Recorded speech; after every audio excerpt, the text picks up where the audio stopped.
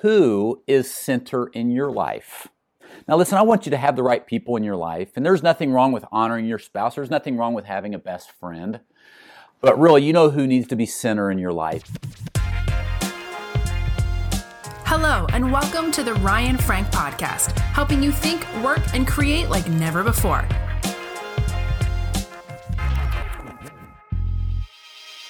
Our girls are back to school, and I don't know if you've got kids at home. Back to school for kids is a pretty big time because they are transitioning to a new grade, a new teacher, and they're meeting new friends. And Beth and I have loved this over the last week, hearing especially our two younger girls talk about these new friends that they are meeting. And somebody said this, and somebody didn't say this, and we played this. And at this stage in life, their friends are so important to them.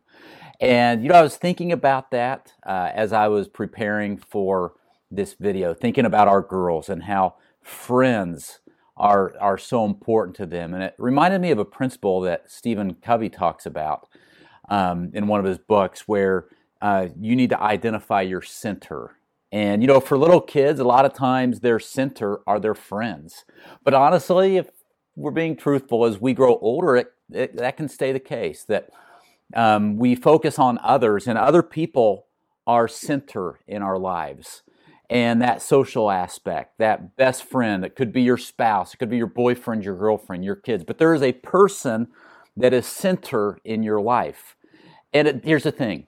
And Stephen Covey talks about this. It doesn't even have to be a friend that's center in your life. For some people, they are enemy-centric, and their enemy is center in their life. And they may not admit it, they may not realize it, they may not know it happened, but they are consumed with what their enemy thinks of them. Whether their enemy is an actual person, or whether it is a fear or insecurity, or some misconception.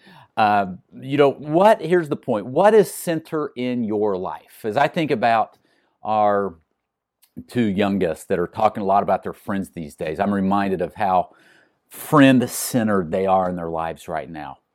So here's my question for you, though. Who is center in your life? Now listen, I want you to have the right people in your life, and there's nothing wrong with honoring your spouse. There's nothing wrong with having a best friend. But really, you know who needs to be center in your life is the Lord, right? Because here's the thing, people are going to let you down. Your pastor is going to let you down. The board's going to let you down. Your spouse is going to let you down. Your kids are going to let you down. We know your enemy is going to let you down, but there's one person that will never let you down, and it's the Lord. And so be reminded of what God thinks about you. If you haven't read Ephesians 1 and 2 in a while, read it, especially Ephesians 1, on who you are in Christ and what God thinks about you. You're an amazing person.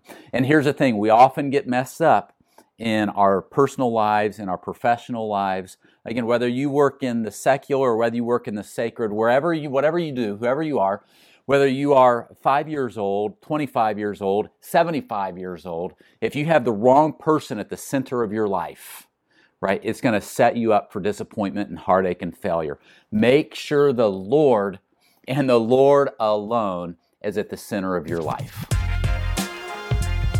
This episode of the Ryan Frank Podcast has ended, but be sure to subscribe for more productivity and life hacks to help you stay on the leading edge. And if you like what you heard, please rate this podcast with 5 stars. Thanks so much, and talk to you next time.